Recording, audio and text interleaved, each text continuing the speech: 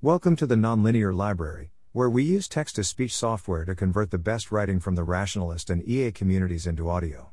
This is the Blue Minimizing Robot, Part 6, Preface, published by Scott Alexander. Related to Shane Legg on prospect theory and computational finance. This post is on prospect theory partly because it fits the theme of replacing simple utility functions with complicated reward functions, but mostly because somehow Less Wrong doesn't have any posts on prospect theory yet, and that needs to change. Kahneman and Tversky, the first researchers to identify and rigorously study cognitive biases, proved that a simple version of expected utility theory did not accurately describe human behavior.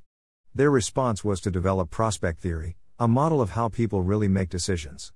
Although the math is less elegant than that of expected utility, and the shapes of the curves have to be experimentally derived, it is worth a look because it successfully predicts many of the standard biases. Source: Wikipedia. A prospect theory agent tasked with a decision first sets it within a frame with a convenient 0 point, allowing him to classify the results of the decision as either losses or gains. A then computes a subjective expected utility, where the subjective expected utility equals the subjective value times the subjective probability. The subjective value is calculated from the real value using a value function similar to the one on the left-hand graph, and the subjective probability is calculated from the real probability using a weighting function similar to the one on the right-hand graph. Clear as mud? Let's fill some numbers into the functions. The exact assignments don't really matter as long as we capture the spirit of where things change steeply versus slowly, and run through an example. Imagine a prospect theory agent, let's call him Prospero, trying to decide whether or not to buy an hurricane insurance policy costing $5,000 per year.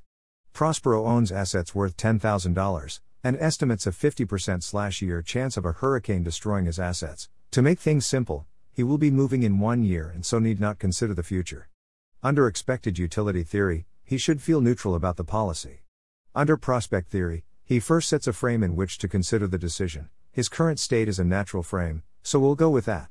We see on the left-hand graph that an objective $10,000 loss feels like a $5,000 loss, and an objective $5,000 loss feels like a $4,000 loss. And we see on the right-hand graph that a 50% probability feels like a 40% probability. Now Prospero's choice is a certain $4,000 loss if he buys the insurance, versus a 40% chance of a $5,000 loss if he doesn't. Buying has a subjective expected utility of minus $4,000, not buying has a subjective expected utility of minus $2,000. So Prospero decisively rejects the insurance. But suppose Prospero is fatalistic, he views his assets as already having been blown away. Here he might choose a different frame, the frame in which he starts with 0 assets, and anything beyond that is viewed as a gain. Since the gain half of the value function levels off more quickly than the loss half, $5,000 is now subjectively worth $3,000, and $10,000 is now subjectively worth $3,500. Here he must choose between a certain gain of $5,000 and a 50% chance of gaining $10,000. Expected utility gives the same result as before, obviously. In prospect theory, he chooses between a certain subjective gain of $3,000 and a 40% chance of gaining $3,500. The insurance gives him subjective expected utility of $3,000, and rejecting it gives him subjective expected utility of $1,400. All of a sudden Prospero wants the insurance. We notice the opposite effect if there is only a 1% chance of a hurricane. The insurance salesman lowers his price to $100 to preserve the neutrality of the insurance option when using utility. But subjective probability rises very quickly, so a 1% chance may correspond to a subjective 10% chance. Now in the first frame, Prospero must decide between an objective loss of minus $100 with certainty, corresponding to minus $300 subjective since the value function is steeper closer to 0, or an objective loss of minus $10,000 with objective probability 1%, subjective of 10%.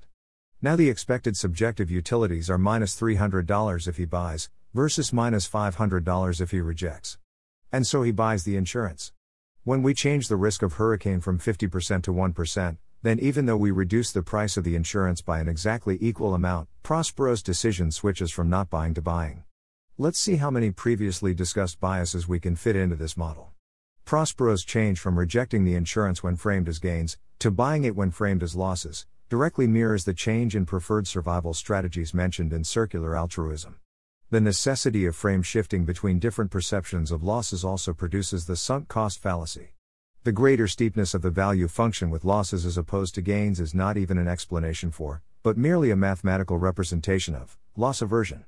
The leveling off of the value function that turned the huge objective difference between plus $5,000 and plus $10,000 into the teensy little subjective difference between plus $3,000 and plus $3,500 mirrors the scope and sensitivity under which people show about the same level of interest in proposals to save endangered birds, whether 1,000, 10,000, or 100,000 birds are involved. It may not be an official bias, but there's still a chance. Right outlook looks a lot like the sharply rising curve of the subjective probability function near zero. And although it is not immediately obvious from the theory, some people want to link the idea of a frame to priming and anchoring adjustment, on the grounds that when a suitable reference frame doesn't exist, any prime stimulus can help establish one. And now, that twist, prospect theory probably isn't exactly true.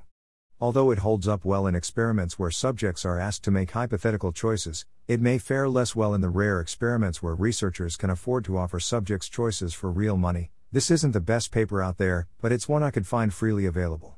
Nevertheless, prospect theory seems fundamentally closer to the mark than simple expected utility theory, and if any model is ever created that can explain both hypothetical and real choices, I would be very surprised if at least part of it did not involve something looking a lot like Kahneman and Tversky's model.